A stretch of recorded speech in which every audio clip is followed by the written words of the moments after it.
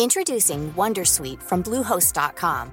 Website creation is hard, but now with Bluehost, you can answer a few simple questions about your business and get a unique WordPress website or store right away. From there, you can customize your design, colors, and content. And Bluehost automatically helps you get found in search engines like Google and Bing. From step-by-step guidance to suggested plugins, Bluehost makes WordPress wonderful for everyone. Go to bluehost.com/wondersuite. Hey, Dave. Yeah, Randy? Since we founded Bombas, we've always said our socks, underwear, and T-shirts are super soft. Any new ideas? Maybe sublimely soft. Or disgustingly cozy. Wait, what? I got it. Bombas. Absurdly comfortable essentials for yourself and for those facing homelessness. Because one purchased equals one donated. Wow, did we just write an ad? Yes. Bombas. Big comfort for everyone. Go to bombas.com/ACAST and use code ACAST for 20% off your first purchase. Thomas Ketterer, professor i systemekologi vid SLU och forskar mycket kring ekologiskt jordbruk och är väldigt frågasättande till vilka positiva miljömässiga effekter det egentligen får, för att inte säga kritisk. Berätta. Ekologisk odling är en tvångströja, så att man sätter gränser för hur man vill då åstadkomma ett miljövänligt och jordbruk som producerar tillräckligt med mat. Som forskare så tänker man har ett mål, man vill utveckla det och man måste producera mat med så lite påverkan som möjligt, och då använder man de bästa verktygen som finns tillgängliga för att komma dit till det där målet. Att i förväg utesluta vissa produktionsfaktorer i det här fallet där det är utan syntetiska medel att uppnå det här målet, det är svårt. Och i dagsläget så är det bara halva skörden man får i princip med ekologisk odling. Och det innebär att man måste ha dubbelt så mycket åkerareal för att producera samma mängd mat. Och den åkerarealen finns inte tillgänglig. Åkerarealen är global, en begränsad resurs, och vi måste försörja en växande befolkning. Så det kommer behövas vi måste producera ytterligare mat i framtiden.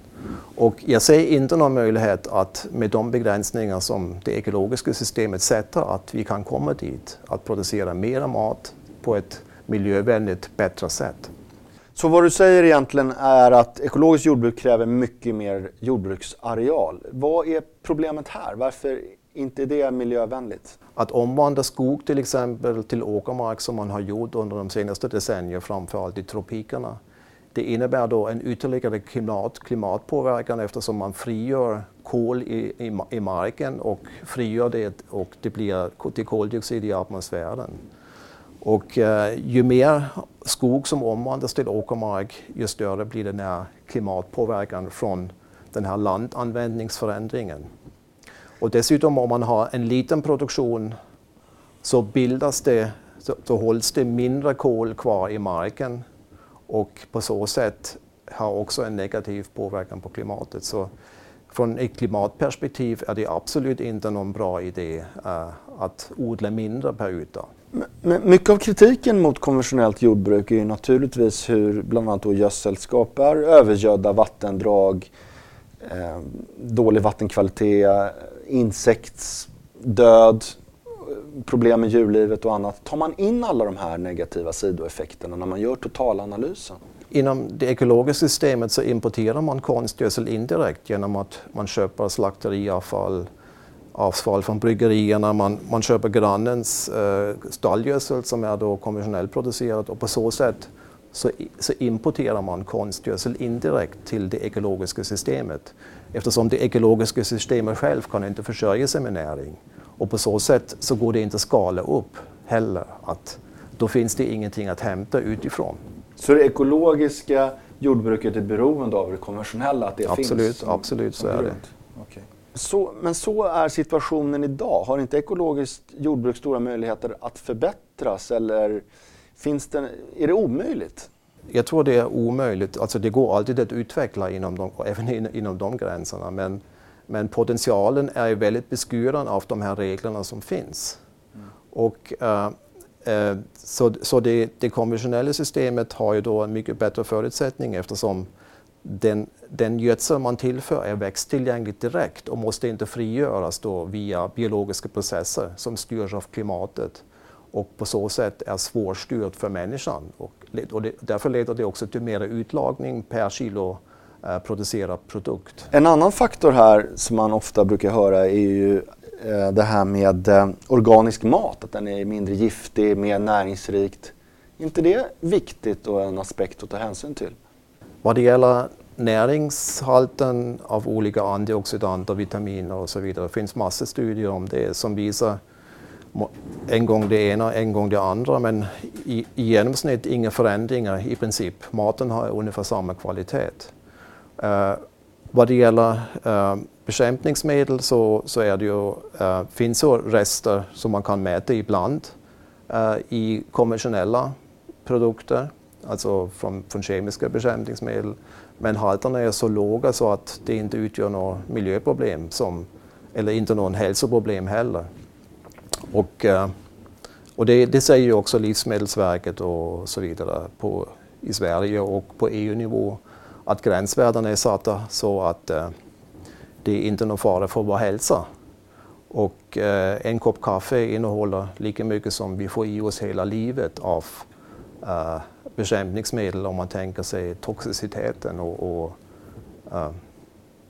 ja. Skulle du säga att er forskning och forskningsresultat är kontroversiella inom forskarvärlden? Eller finns det ett konsensus här om problematiken kring ekologiska jordbruk? Det är aldrig konsensus i forskarvärlden, utan det ska det inte vara heller. Utan man tolkar ju sina resultat utifrån olika utgångspunkter. Sen är det ju liksom ett väldigt komplext system då, och det finns ganska få, tror jag, som greppar hela systemet och har olika. Det finns liksom forskare som är specialiserade på olika bitar. Va? Men att ha det här helhetsgreppet är det väldigt få, tror jag, som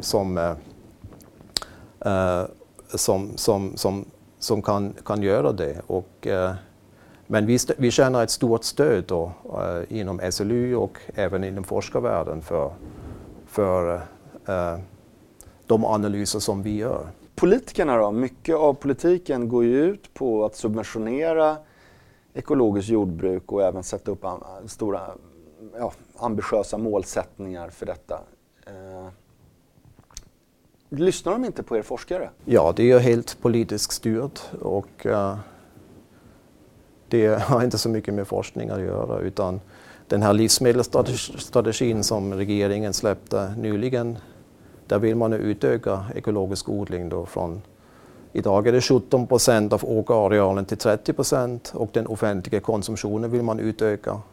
Så man avsätter ytterligare 1 miljard i budgeten för det. Och det innebär att man subventionerar fram då ett jordbrukssystem som inte är uthålligt. Och sen finansierar man den offentliga upphandlingen för att köpa de produkterna. Det låter som du är lite frustrerad över framförallt politikerna. Ja, absolut. Eftersom politikerna lyssnar inte på fakta, utan de är bara ute att fiska röster. Och det är inte uthålligt heller på lång sikt. Vad ska vi göra istället då? Hur skulle du vilja se att en jordbrukspolitik bedrivs? Och hur kan jordbruket utvecklas i rätt riktning? Ja, det är teknikutveckling på olika sätt och att optimera systemet helt enkelt. Att få ut av varje insatt krona i form av gödsel och så vidare, få ut maximal produkt. Så att öka effektiviteten i jordbruket, ha mindre energi in och mer energi ut. Och effektivisera systemet, att det läcker mindre till luft och vatten och att det blir mera produkt per insatt kilo vatten eller kilo gödsel och så vidare. Fortsätta som idag fast göra det ännu bättre helt enkelt. Att göra det bättre, ja, precis. Utveckla nya växtsorter, utveckla ny teknik för att göra systemet effektivare.